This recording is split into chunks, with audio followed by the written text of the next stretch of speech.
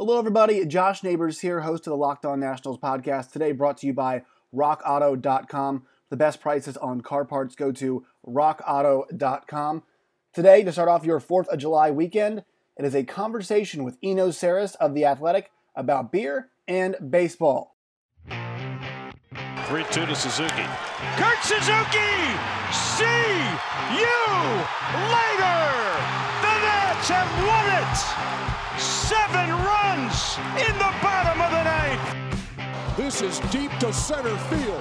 Bellinger's back. It's a grand slam. Howie Kendrick with a 10th inning grand slam to break it open. The former Dodger breaking hearts in Los Angeles. The kick in, here it comes. Swing and a miss! Swing and a miss! Swing and a miss! And a World Series Game 7 winning Curly W is in the books. The celebration is on. The Washington Nationals are the world champions. You are listening to the Locked On Nationals podcast, your one-stop shop for news, analysis, and conversation surrounding your reigning, undisputed World Series champion Washington Nationals. Now, here's your host, Josh Neighbors. Hello, everybody. Locked On Nationals podcast. Joining me today, Eno Sarris of The Athletic. And really fun piece came out this morning, and it was scouting for the best brewery prospects across MLB cities. And love the way you wrote it. It felt like you were talking about baseball prospects, but it was about breweries. What was the impetus for this piece and kind of what got the ball rolling on it? Well, one of the problems when you're a sports site and there are no sports is that you have to come up with things. And one of the things we've been doing at The Athletic is a combination of two things. One is we have a channel called Let's Get Weird, where we just throw weird ideas out there, and that's turned into pieces left and right. And another thing we're doing is what we call blitzes. And so we had a blitz where we did a week about music, and we wrote about music and sports. And we did a thing about we did movies. We've done all sorts of blitzes, different things where we all come together across all the sports and just try to kind of have a theme for the week. And the theme this week was food and beer, food and drink. And so I kind of had already done ballpark beer rankings, but one of the things that was interesting to me after doing the ballpark beer rankings was just that I could be more of a scout. As a baseball guy, I try to do some scouting, and when you talk about ballpark beer, it's usually established. It has something to do with like how you get beer into a ballpark. You have to have lots of beer. You can't run out of a tap in a ballpark. You have to serve 50,000 people. And so the people that can come up with that much quantity are usually established places. But like as a beer guy, I'm always like, what's new? What's new? What's going on? What's new? Who's hot? And so I wanted to kind of access that. So I just went, from through the different baseball cities and was like, what's new? What's hot? And that was a different question than what's in the ballpark for sure. So I'll focus in on the Nationals one because this is the Nationals podcast. A few recommendations here you made, and I just moved to the Arlington area, so I'm new. I have not been in these. But what was your experience? What did you find that was hot? I'm not sure if top of the head you remember, but about DC. What were some of the things that stuck out to you? Well, one of the things about DC is, it's a little bit cramped in terms of like where people go to drink. There's a couple neighborhoods, but, I think of DC as places where I can drink. And so Blue Jacket and I forget the name of that bar. Is it Church or something? Let me see. There's a really great bar with a really great selection. I think of those two when I think of DC because they're near the ballpark. They have excellent selections. The place is really great. But they also have the surrounding area, and there's all this farmland. There's all these farm breweries in Virginia. There's stuff down in Dulles that's great. And it kind of just the scene, when you zoom out, the scene extends all the way up to Baltimore. So then I thought of stuff like, drinking Aslan at that little beer garden they used to have by the ballpark where they're just opening up cans for you, and you're basically standing on gravel. And there's nothing cool about the venue in that situation. I kind of smell the porta potties and see all the people walking into the place. But Aslan's beer was great. So that's, Blue Jacket. I'm not saying Blue Jacket's beer is bad, but I love their venue. I love what they're doing there and how beautiful it is in there and how good the beer is. But you also have stuff like Aslan where I'll drink that next to a porta potty. So what's interesting here is, obviously a lot of fans won't be able to go to games, but some of these places outside of stadiums has kind of been a question, like areas like, your Ballpark Village in St. Louis. I guess you could say, your Wrigleyville to some extent outside of Wrigley. The Nats, obviously lining the streets, on the way up to the stadium, there are plenty of places in Navy Yard to go. Kind of a weird atmosphere, almost like there's fans, fans are there, but they're not going to be in the ballpark because I think if there are games played, probably a lot of fans want to be somewhat close to the action in some ways. And a lot of those places are built to be kind of inside outside, right? To be kind of mostly outside, just because that's how a lot of ballparks are. So there is an opportunity for people to come together. I'm thinking of like the playoffs, or big games down the stretch, where maybe you could set something up where you've got a big screen and it's near the ballpark and there's great beer and you're kind of, being responsible in terms of how close you are to each other. And maybe you can even do contactless beer buying where, that's one thing that's kind of cool about some stadiums is they have these places where you can like buy a little card and you basically pour your own beer and you just pay with a little card. So maybe they could come up with something like that where it's kind of like, here are 5 taps of really great DC beers and you're outside the park, so you're getting that feeling, and you can maybe even hear the home run or whatever. But you're not like, all jammed in next to each other, which seems like less than ideal right now. So you worked on something else that came out today. It was with no minor leagues or college ball, where will prospects go to play? And it was you and Emily Walden. So this one is really interesting because, it's these stories, and I think you guys over The Athletic have done a really good job of talking about the minor leagues and the lower rungs of baseball, because the one thing I don't think people understand is like how far minor league baseball reaches, and these college teams as well too. I mean, to be honest, a lot of my friends who are around this young age rely on those teams actually for broadcasting experience. I mean, that's where a lot of the young broadcasters go to cut their teeth, and they're losing out on those opportunities too. And I just feel like the more and more you look at these things, I mean, you see how baseball is America's pastime and like how ingrained it kind of is, because these small teams, the college leagues, the minor leagues, this is a lot of people's connection to baseball, right? I mean, Major League Baseball is only played in 24 cities, and these connections that people are going to have to baseball, the ability to go to a game for $10 and take your family and stuff and go, it's going to be diminished. There's it's a really important point, and I think one way that it kind of came together for me was when I was just doing some back of the envelope math, and I was like, even with these 60-man rosters and, some of the prospects going north with the team, you're talking about 7,000 minor leaguers that are looking for a place to play baseball right now. And then you add in all the D1 college people that want to play baseball, want to keep continuing to build their craft and to keep going. Then now you're up to, 20,000 players. Now you add in all the people that want to be, in marketing for a baseball team or PR or do announcing. And you've got thousands and thousands of people that are not only without a job, but without a connection to baseball and without a way to do it. I think the positive spin that I tried to put on it was that like baseball will find a way. And, I personally, my story is that I was born in Jamaica to German parents, lived in Germany, and came to America. And somehow baseball was the thing I had. Baseball was the common knowledge, the common sort of spoken language that I could have with people. And that's how I became American, I guess. And so, when you think about that in the context of what's happening now, baseball will find a way. Like they found me in Germany and Jamaica.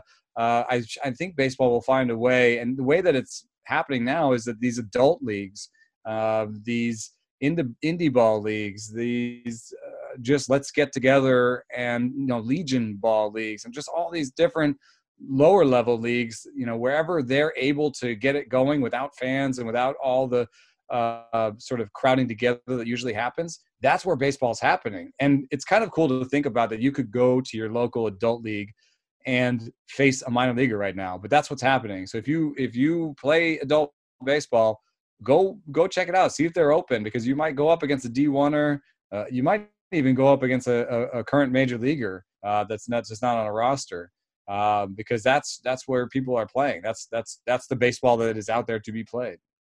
And I want to get back to that in a second, because the Britt Ghiroli story about these guys playing in Florida is, it's fascinating. But what are you seeing? You don't have to give obviously too much of the article away, but what are you seeing? Where are these kids going to get their reps? There's these college kids, this is important for them. This is where they drill down the things that they need to make sure to give themselves a shot at the next level. Yeah, there's a bit of a separation between the haves and the have-nots. That's where you start getting into where it gets a little bit weird. There are like 3 collegiate baseball leagues. The Cape Cod League is shut down. A lot of the other leagues are shut down, but there are 3 collegiate leagues out there, and those leagues are basically doing it with technology. They've got robot cameras.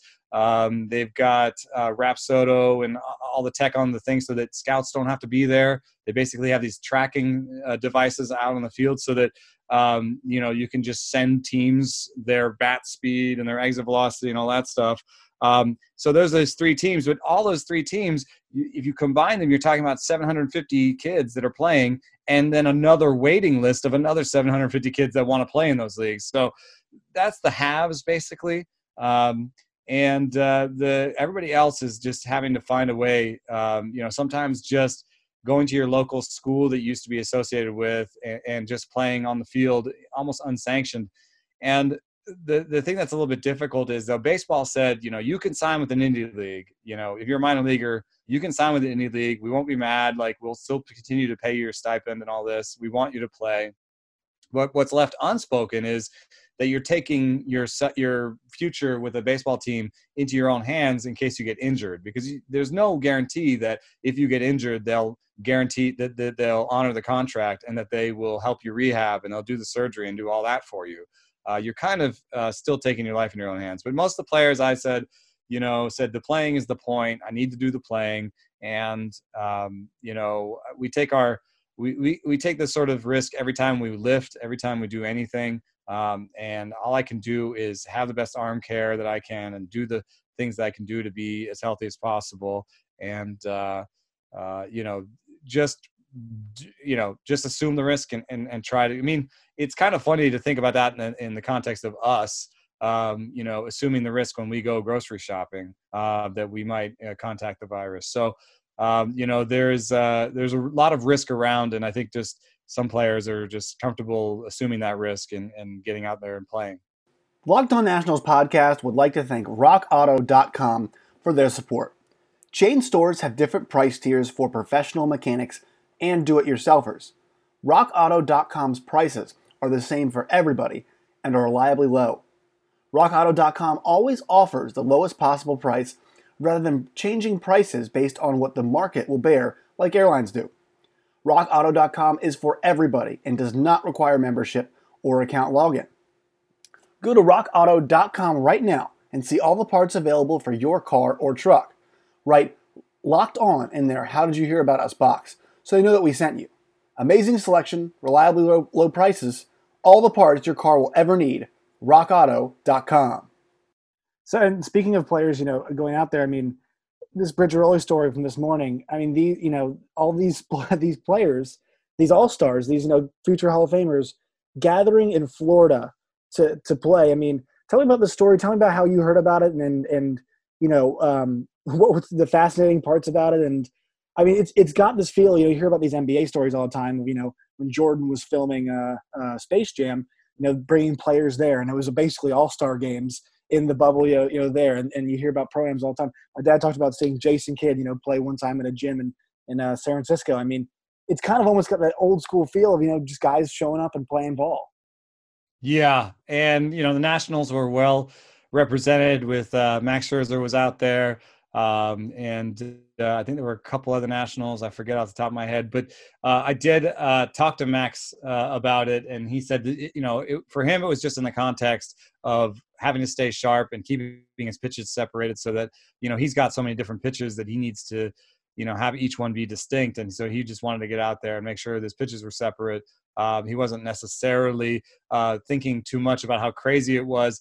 But then I also talked to Bryce Jarvis, who was a first-round pick from Duke, and he was literally saying how crazy it was that he had a throwing session with Max Scherzer, and he remembered talking to him about the power changeup concept, and how they used what their intention was with their different with their changeups.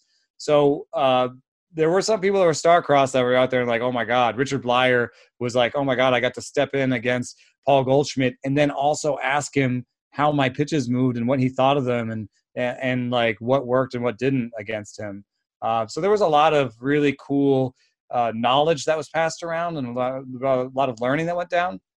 But I also think of it from the perspective of like, what if you were just taking a jog through your neighborhood and you heard Giancarlo Stanton take Justin Verlander deep? I mean, you could hear the hit. You could hear the homer. And if you came over and you were like, you might be able to spot some of these guys. Just imagine just like kind of like stopping your run and being like, I think I'm watching Justin Verlander throw to Giancarlo Stanton. And it's like the price of admission is nothing. You just show up and it's like, well, I guess I can just stand here and watch. Nobody's going to tell you. It's weird too, because you think about like those moments where the young guy meets the old guy, and they probably think of those starstruck moments happening like in the major league stadiums. There being fans there, whatever.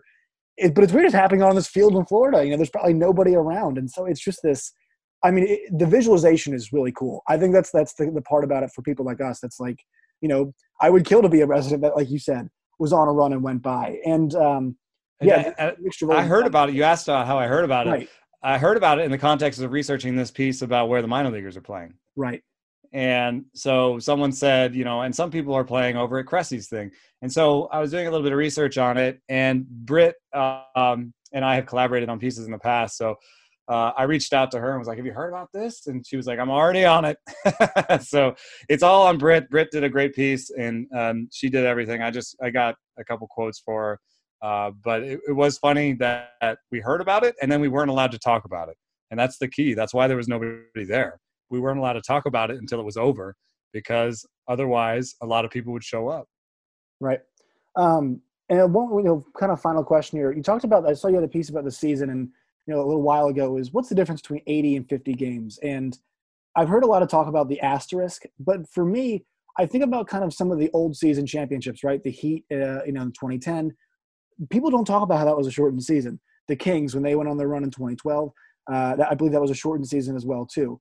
Don't really remember that either. I mean, I think this one will be remembered, obviously, because of coronavirus, but for me, a championship is still going to feel like a championship because the circumstances for all these teams, I mean, obviously some guys sitting out, that hurts some teams and they can't control that, but they're all under pretty crappy circumstances. Like, and for me, the way I view it is, I mean, everybody's in a bad spot. They're going to play for a title, and, we should treat it as serious as we can. I mean, we want to give sports meaning, and people are clamoring for sports. That's why it's coming back. So why wouldn't we give this, why would we put an asterisk next to it? We should treat it seriously. What kind of I think it's a good point. I think it's a good point that they're all on the same wavelength and they're all dealing with the same issues, so, somebody will fairly beat out the rest. There's two things that kind of stick out for me when I approach things statistically, for the most part, is that 60 games is actually a fair amount of sample. That within 60 games, you have enough time for a hot team to get cold again, that we won't necessarily have a team that is really terrible. Like the Tigers' percent chance of making the postseason is still 1%. It's Right. really not a lot. And that's because they're bad. And, even if they start out 8-0, they've still got 52 more games where they can lose a bunch of games. And my exhibit for this is the Mariners last year that started out the season like 13-2 or something. But we're not doing a 15-game season. We're doing a 60-game season. And so I think that's important. There's going to be some coming back to the pack. The biggest difference is there won't be the separation. So if you go over 162 games, the better teams keep winning, keep a little bit more, and they get to 100. And so there's a big gap between 100 and 93. And I basically looked at the strike-shortened seasons and found that, like, teams missed the playoffs by an average of about 2 games in those seasons. And teams missed the playoffs by an average of like 6 or 7 games in the last 2 years. So basically it's going to get really tight around the middle. And it won't necessarily be the Tigers that are 31-29, but there will be maybe 6 teams that are 31-29. And so I actually think we're going to have a game 60, 61, 62, 63, maybe even, provided that we're healthy enough to finish the season, because we're going to have to sort through all the ties. There's just not going to be as much separation. And also, if there's a bunch of 31-29 teams, the one team that happens to go 32-20 that has a good bounce in their last game could make it. That doesn't mean that they're illegitimate, though. That just means that, like any other season, things bounce their way at the right time. I mean, like we crown people champions based on less than 60 games when we crown them on the postseason, right? Mm-hmm. So, I think that I will remember what 2020 is. If someone hits 400 this year, I will put a mental asterisk on it because it was only in 60 games. I will remember 2020 for the rest of my life. Right. But, will I take away from a champion? I don't know. Ask the people that just watched Liverpool win their first championship in the history of the Premiership. They were super happy, and no one's going to take that away from them. And I think the one counterpoint is that the division of the leagues, I guess you could say, like the areas. I mean, the East is it's all killer, no filler with these Eastern teams. And on the one hand, I can understand some fans' frustration with with kind of how it is and how many difficult teams. Like, there's no rest for the wicked in the East. But also too, like, it's going to give us some great baseball. I mean, the Eastern, if you had to schedule TV games, I would look to the East to fill a lot of your ESPN execs. You're going to get Braves, Yankees, Red Sox, Nationals. You're going to get Phillies, Red Sox, stuff like that. I mean, it's going to be entertaining, but I do think there is a bit of a disadvantage, you could say, because the scheduling is just, I mean, it's, the only breaks you could see for a team like the Nats are really the Marlins and the Orioles. Yeah, yes. The hardest divisions this year are in the East and the West, and the easiest divisions are in the Central. And that has a little bit to do with the Tigers again. Sorry, Tigers fans. I guess there's none on this podcast, but it's a little bit to do with how you can beat up the Tigers and the Royals in the bottom of those divisions. But the fun thing, there'll be ups and downs. The fun thing it'll be a sprint, and every game will matter so much. The negative thing might be that with expanded rosters for the first month, we might have 8 or 9 pitchers per team per game. We may have the starter going 2 or 3 innings, and that might have something to do with how stretched out they are or how much the team wants to win every single game. And I'm not sure that we love seeing 9 pitchers for 9 innings, but at the same time, I think the sprint aspect will keep everybody in interested and involved. No one's going to be so far out of it that 2, 3, 4 weeks in, a whole swath of fandom just checks out. There'll be 2 or 3 teams that'll be out of it, and almost everybody else will be in it until the last 2-3 weeks. Really appreciate your time today. Where can people find you on social media? I'm at ENOSARRIS on Twitter. I have a Facebook page. I don't update it as much as I should, but Instagram is all sandwiches and beer. You should see my phone. Even my kids make fun of me. I have some pictures of them, but then I also have a lot of sandwiches and beer. That's great. Really appreciate your time today. Thank you so much. Thanks for having me.